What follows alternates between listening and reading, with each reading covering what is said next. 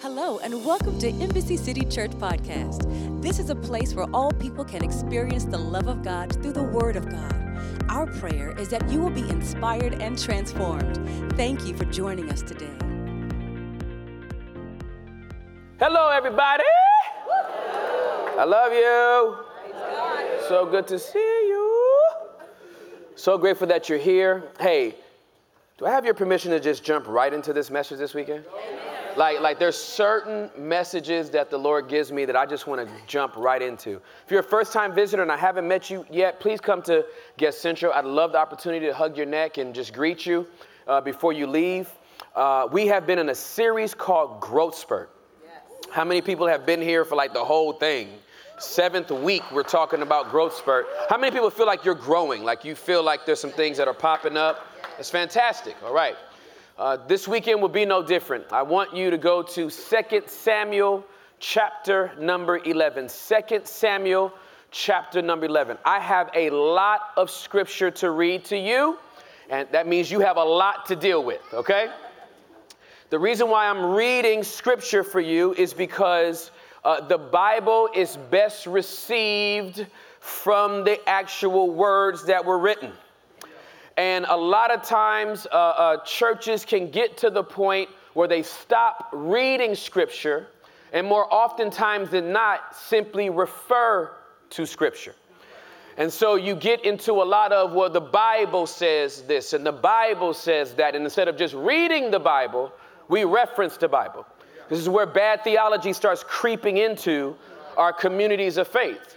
Because you get to the point where people start saying stuff like, well, you know, the Bible says God doesn't like ugly.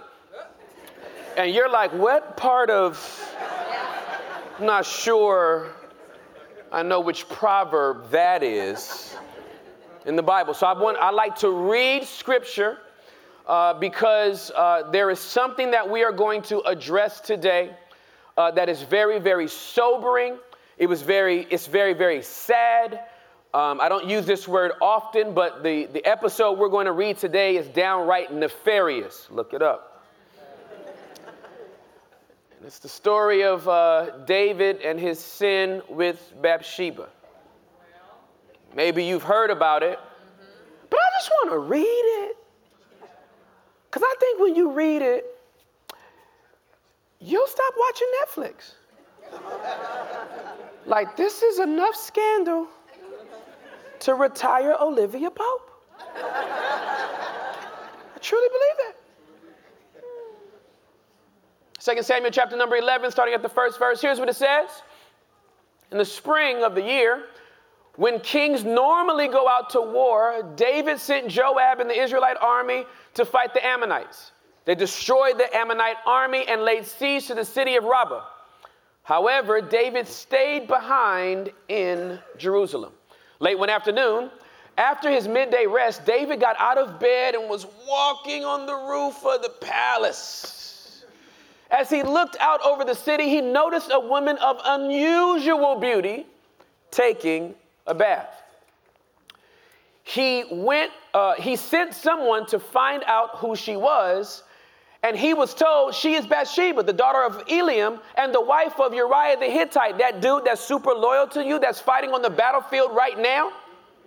It's not what it says in the text. I just thought I'd just insert that. Then David sent messengers to get her, and when she came to the palace, he slept with her. She had just completed the purification rites after her menstrual period. Now, can I just pause right here? The writers of 2 Samuel wanted to make it very, very clear that you know that what happened next couldn't have been nobody's but David's. She had just finished her purification from her menstrual period.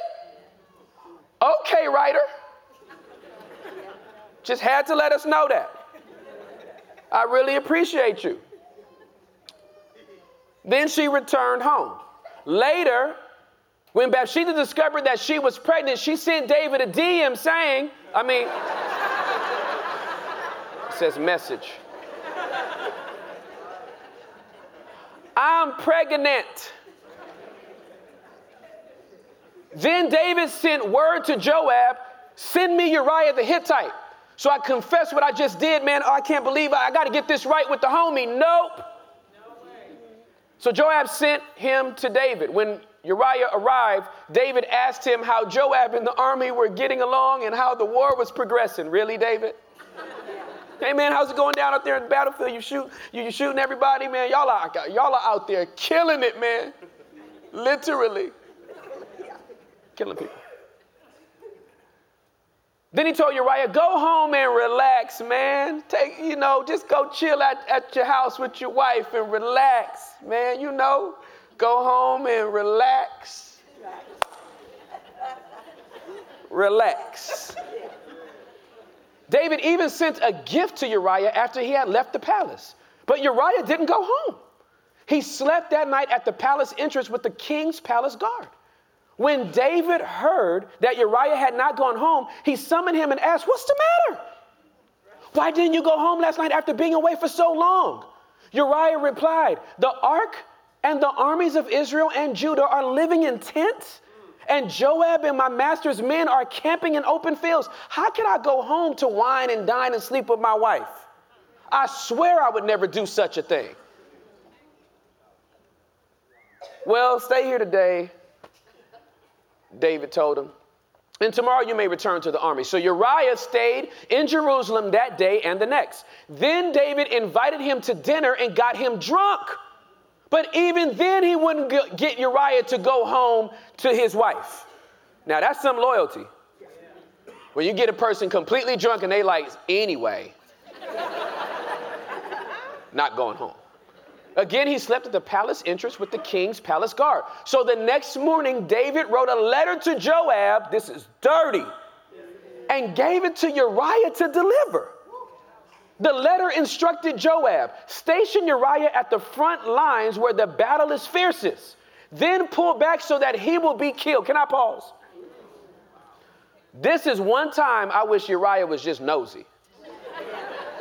You know what I'm saying? Just walking back to the battlefield like, I wonder what this letter said. Yeah.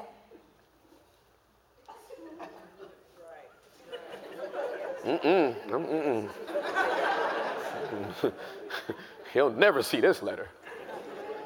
But he was loyal and he was faithful.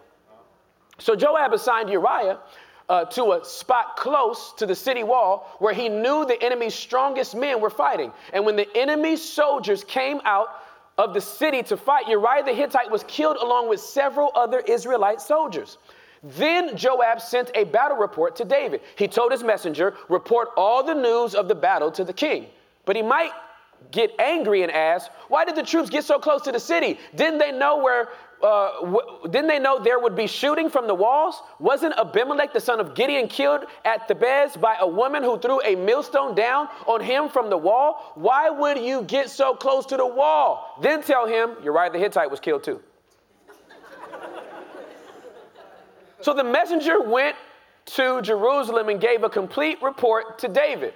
The enemy came out against us in the open fields, he said, and as we chased them back to the city gate, the archers on the wall shot arrows at us. Some of the king's men were killed, including Uriah the Hittite. Here go David. Oh, man. Well, tell Joab not to be discouraged. Oh, can't believe this happened. The sword devours this one today and that one tomorrow. Fight harder next time and conquer the city. You low down, dirty dog. When Uriah's wife heard that her husband was dead, she mourned for him. When the period of mourning was over, David sent for her and brought her to the palace, and she became one of his wives. Then she gave birth to a son, but the Lord was displeased with what David had done. Chapter number 12, verse number 1. So the Lord sent Nathan the prophet to tell David this story. There were two men in a certain town. One was rich, one was poor. The rich man owned a great many sheep and cattle. The poor man owned nothing but the little lamb he had brought. He raised that little lamb, and it grew up with his children. It ate from the man's own plate and drank from his cup. He cuddled it in his arms like a baby daughter. One day, a guest arrived at the home of the rich man. But instead of killing an animal from his own flock or herd, he took the poor man's lamb and killed it and prepared it for his guest. David was furious. As surely as the Lord lives, he vowed, any man who would do such a thing deserves to die. He must repay 4 lambs to the poor man for the one he stole for having no pity. Then Nathan said to David,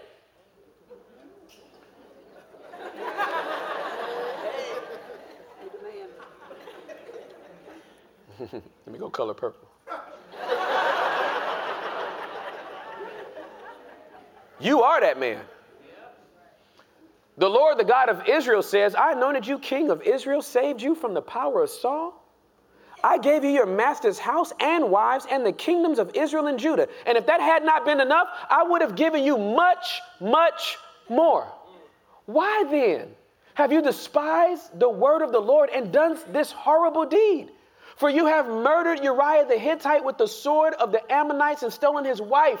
From this time on, your family will live by the sword because you have despised me by taking Uriah's wife to be your own.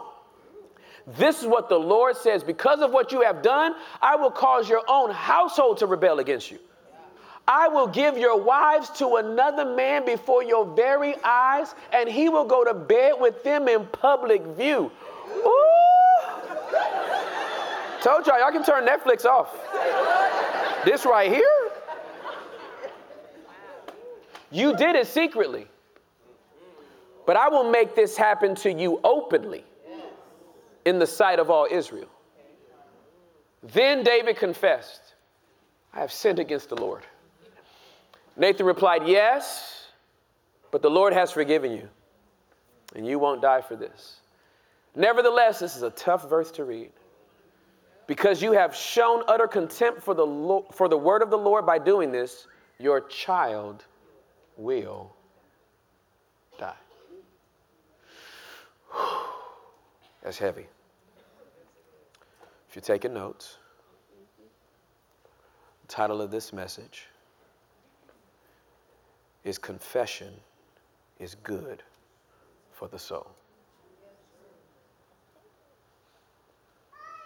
Confession is good for the soul. Would you say that with me? Confession is good for the soul. Bow your heads, let's pray, shall we? Holy Spirit, give us the strength to confess. Amen. I wanted to read it to you because going back and reading it, it sinks in a different way. It hits different.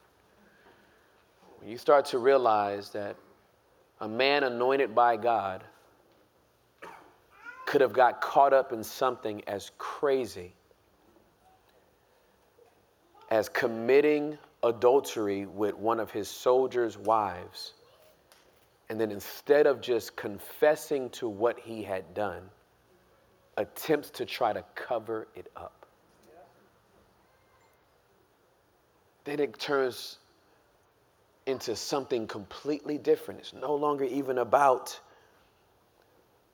adultery. Now it's about murder. Now it's about lies. Now it's about deceit. All because David couldn't confess that he had a temptation.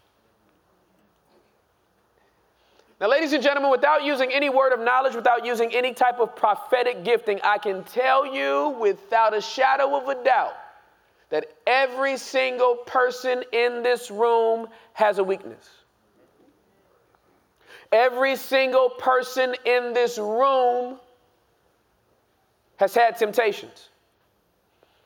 And if you feel that you are one of the rare people on earth that have never been tempted and or do not have a weakness, your sin is pride.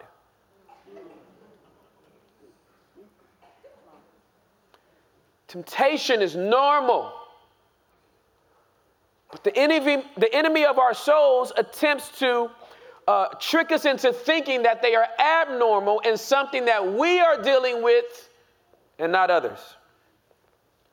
You will not be growing spiritually if you cannot deal with temptation.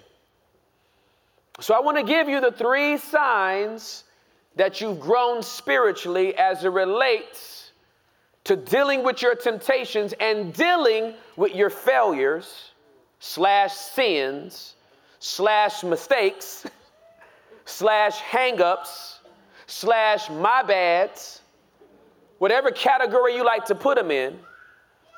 You know you're growing spiritually when point number 1, please write this down, you admit you're wrong. You know you are growing spiritually when you can admit you are wrong. You don't try to blame shift. You don't try to cast it off on anybody else. You own the fact that you are the one that did something. Here's what it says back in 2 Samuel chapter number 12, verse number 13. Then David did what? He confessed to Nathan. I have sinned against the Lord. Nathan replied, yes, but the Lord has forgiven you and you won't die for this sin. Here's what I love about David. David just owned it.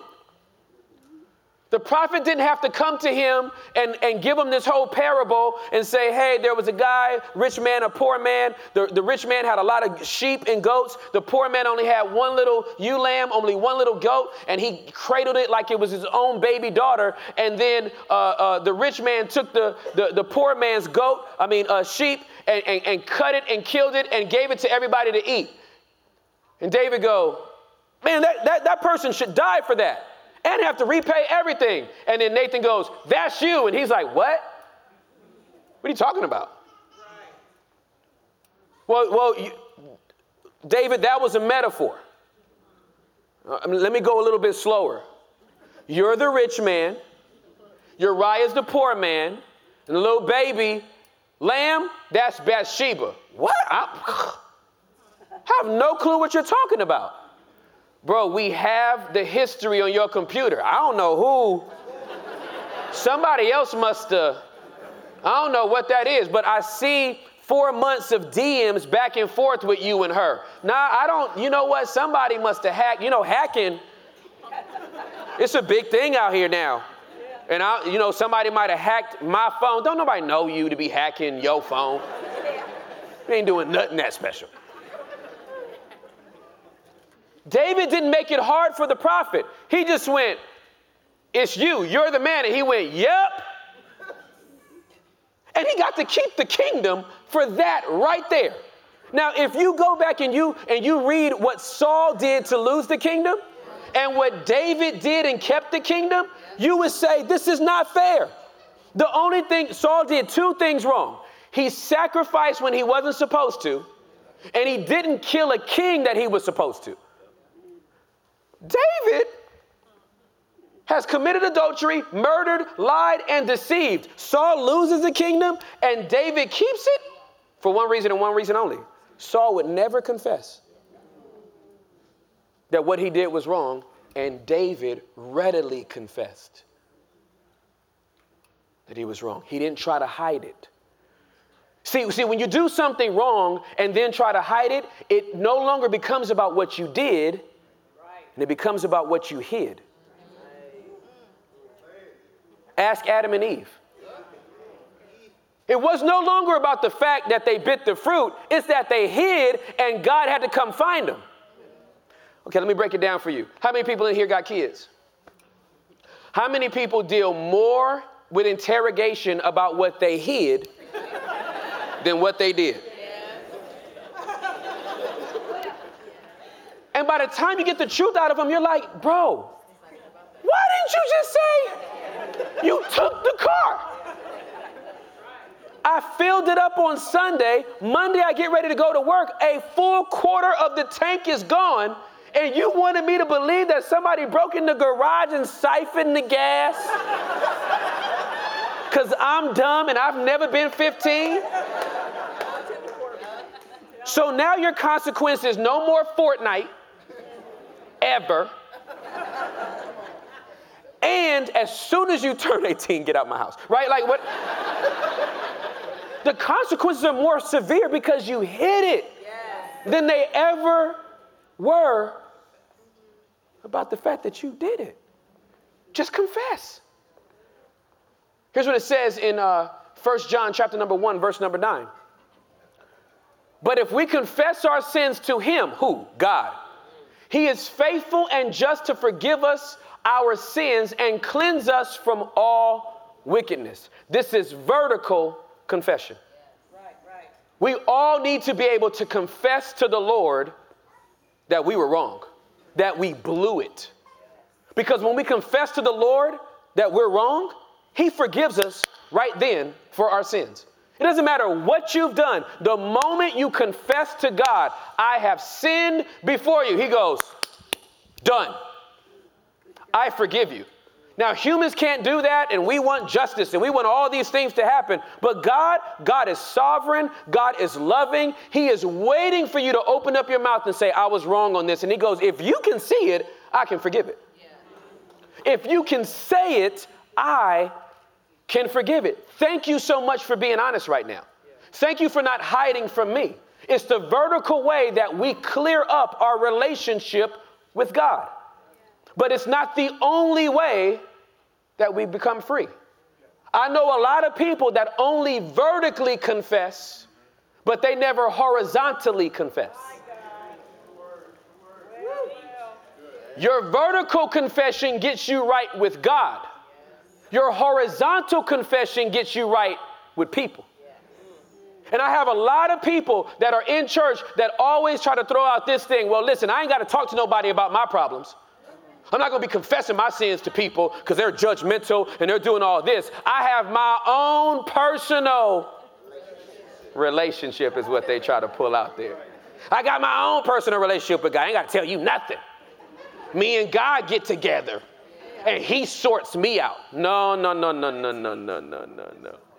The reason why Nathan had to come to David externally is because David stopped listening to God internally. I'm going to say it again. The reason why Nathan had to come to David externally is because he stopped listening to God internally. And God loves us so much, he does not want to leave us disconnected from him. So he will send somebody you know, or sometimes somebody you don't know, with a prophetic word that is so far up in your business, you looking around like, he will catch you at an airport terminal in between connecting flights while you're trying to eat a pretzel. And somebody will walk up to you out of the blue and be like, hey, I'm not sure, please. Oh my God, I don't know why. I just feel like God, I know it's probably going to sound crazy, but I just feel like God's telling me to tell you that you need to stop running. And you was on that flight because you were fugitive. Just feel like the Lord's saying something about turn yourself in. I don't even know you. I swear, I just feel like the Lord is prompting me. I went to Bethel for a conference and now I'm just doing stuff.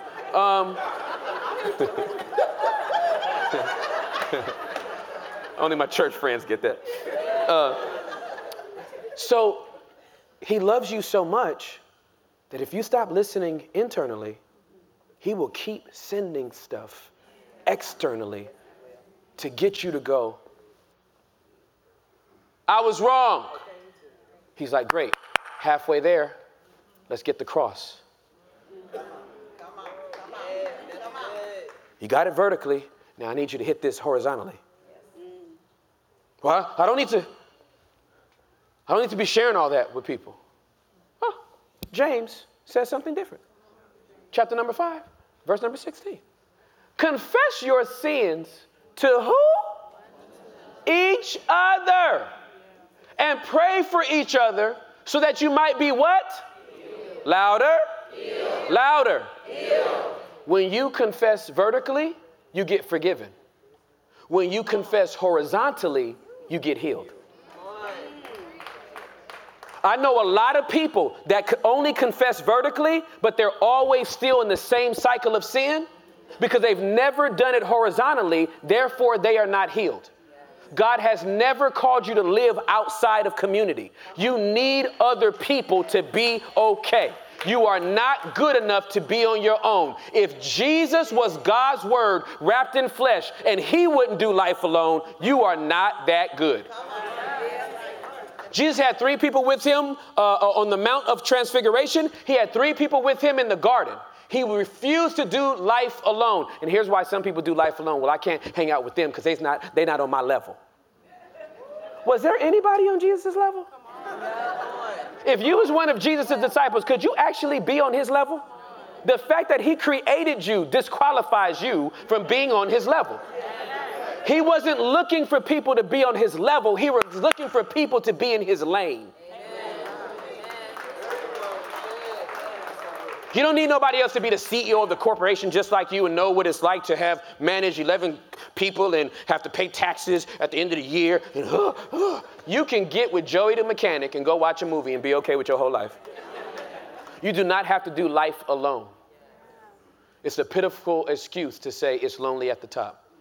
My strong retort to that is your fault for going up there by yourself.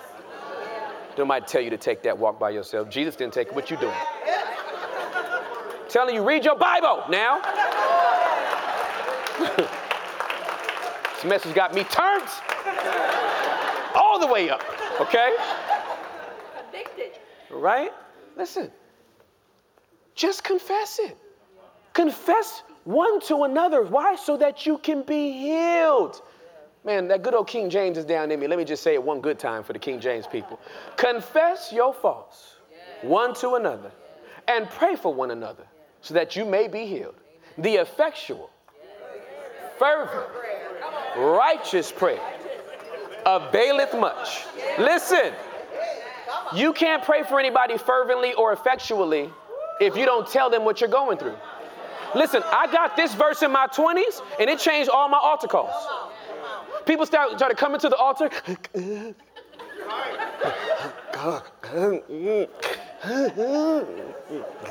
Thank you, Lord. Thank you, Lord. And I was like, come. And I was like, what would you like prayer for? And they're like, just a lot. Then I'm like, okay, what would you like me to specifically pray for you about? And they would go, just whatever the Lord shows you. But I had got that verse.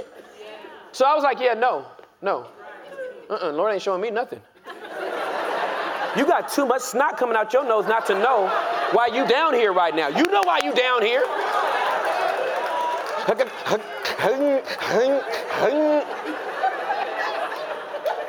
That word done convicted you, done got all the way down to the altar. Now you got amnesia. I don't actually know.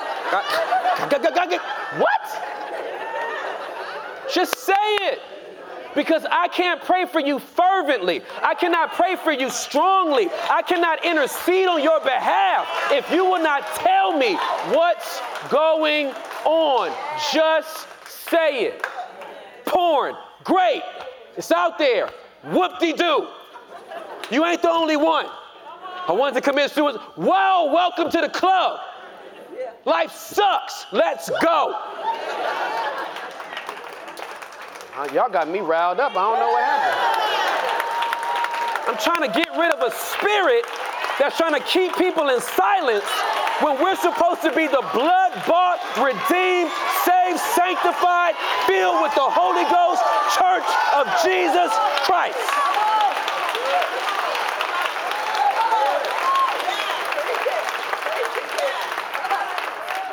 And hear me, you struggling with a sin does not disqualify you.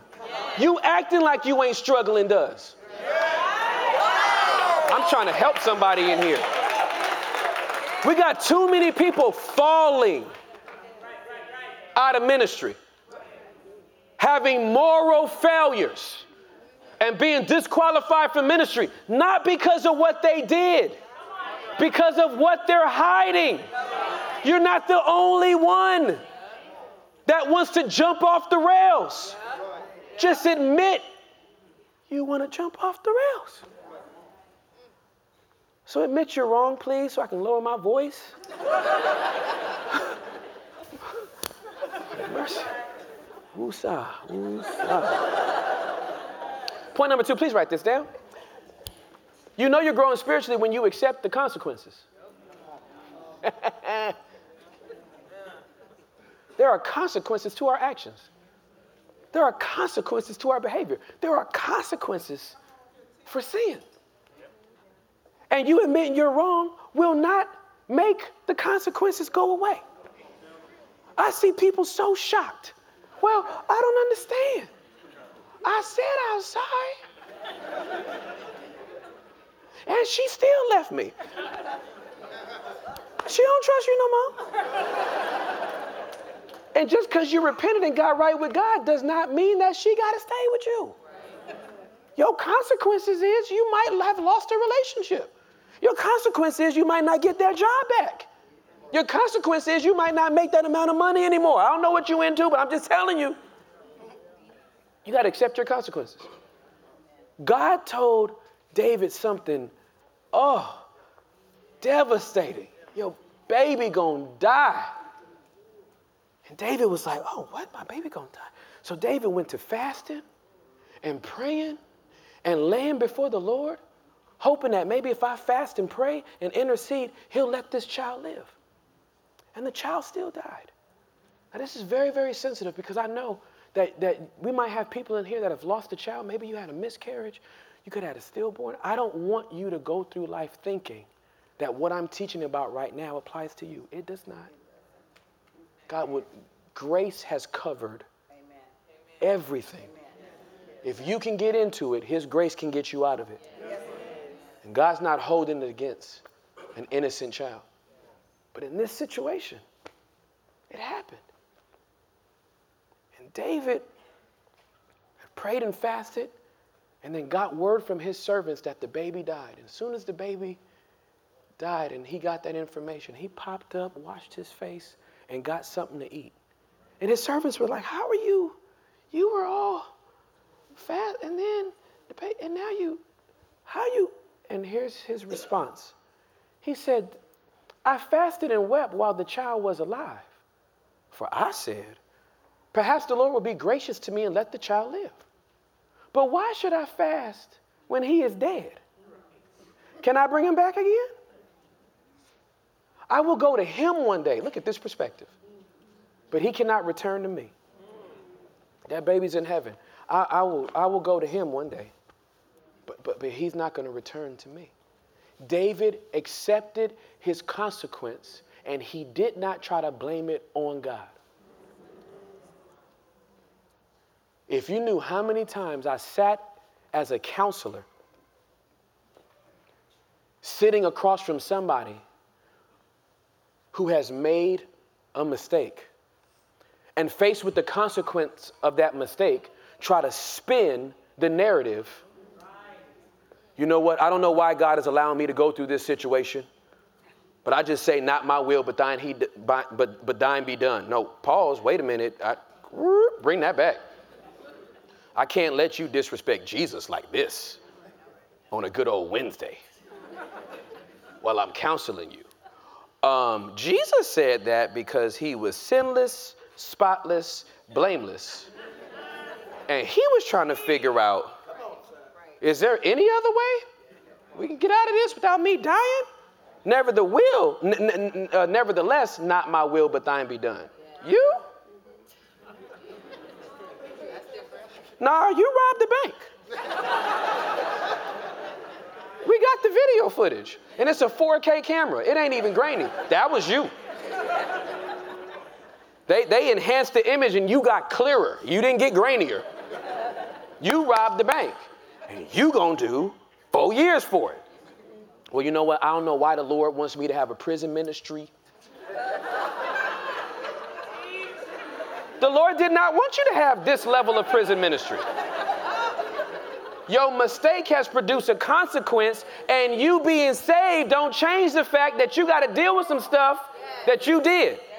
I'm trying to help somebody grow up. You have to own your mistakes.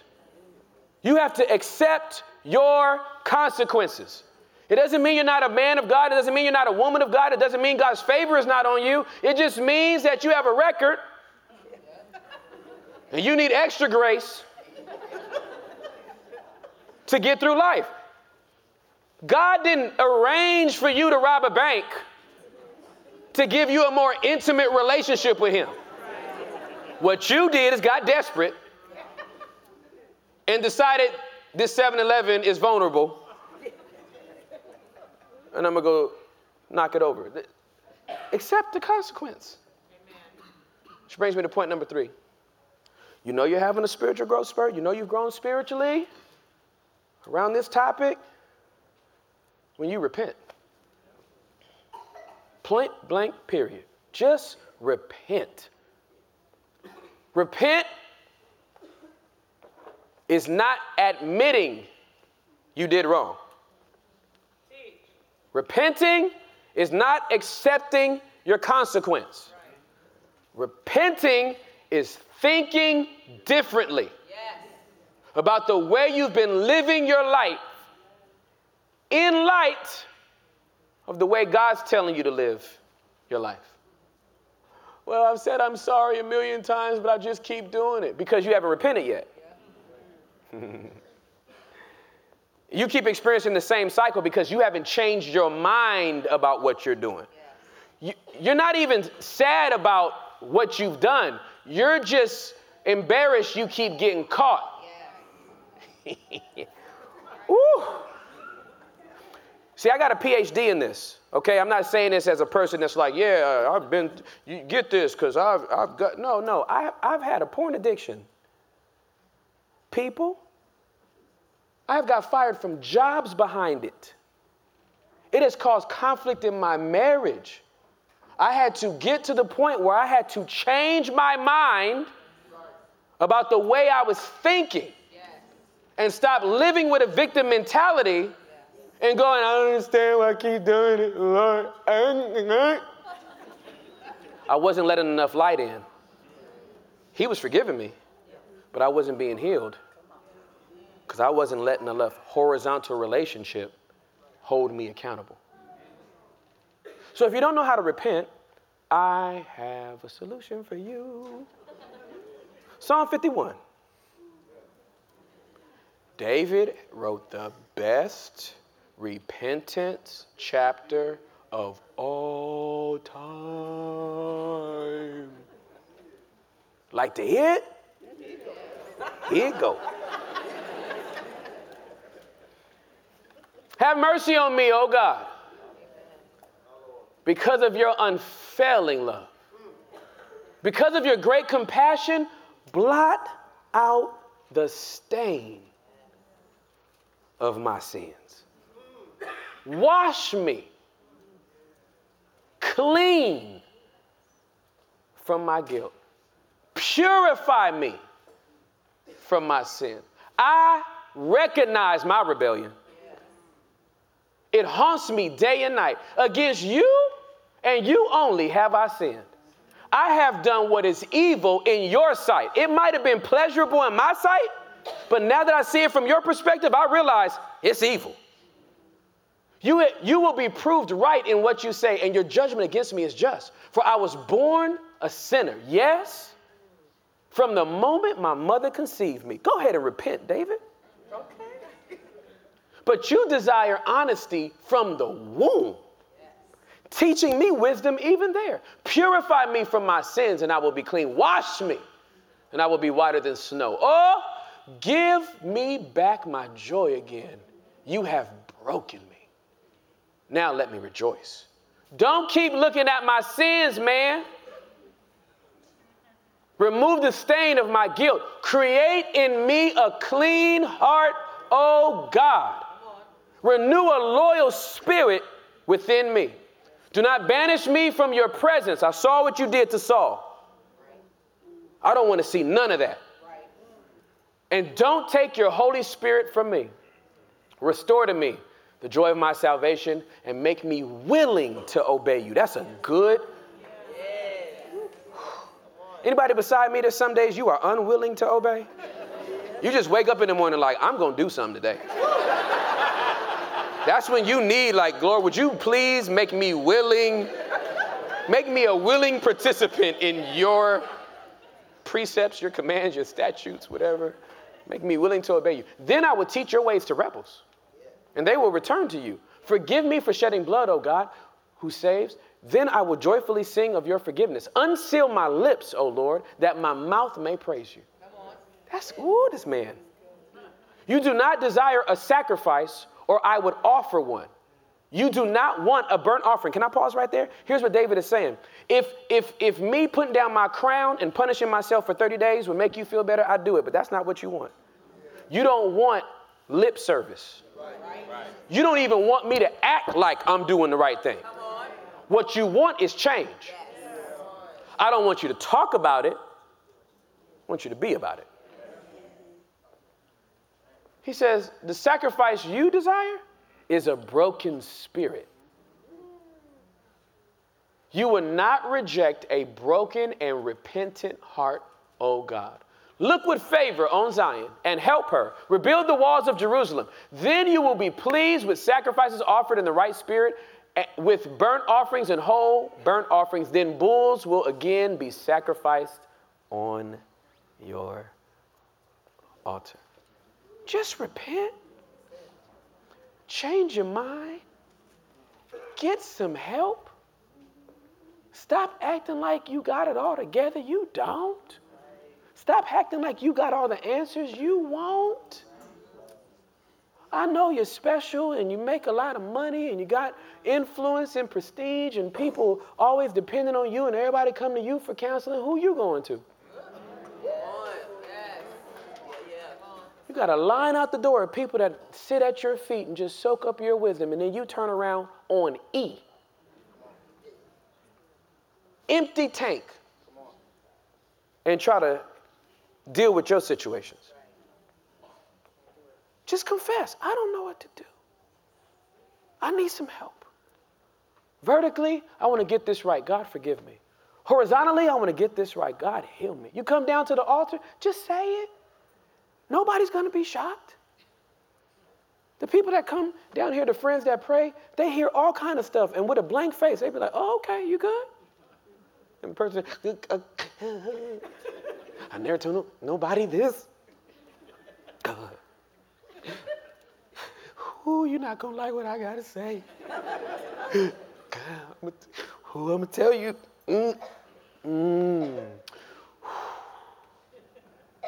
I can't stop smoking blunts.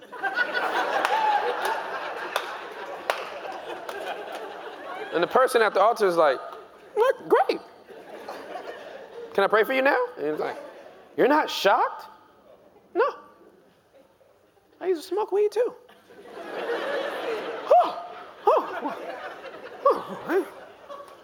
Well, let's pray then.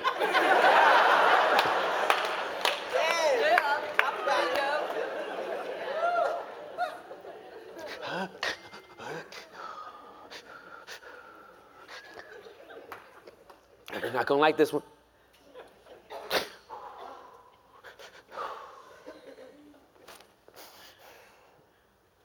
I've been into self-harm. And I've been cutting on myself, and I try to kill myself, and I know, the Lord got a plan for my life and all that, and I've been trying to take my life, and I be cutting up here because I don't want to really get down here. Then that person lifts up their sleeve and goes, oh, you too? The Lord delivered me from that. I was depressed, suicidal. Here, I'll show you my scars. Wait. They could be going through the same thing you're going through. They might not have ever heard of your particular brand of sin. But it ain't special. Scripture says in 1 Corinthians chapter number 10, verse 13, there is no temptation that has overtaken you, but such as is common to man. I'm struggling. Yay, you're human. I'm tempted. Yay. Everybody else is too. I failed. You're in great company. Not a soul in here that hasn't made a mistake. Come on. But we keep coming back into the light because we know there's safety there. But if you keep it in the dark, it grows. The moment it comes out of your mouth, it shrinks. I end with this. Confession is so powerful that they even have what is called at the end of life, deathbed confessionals. You ever heard of these?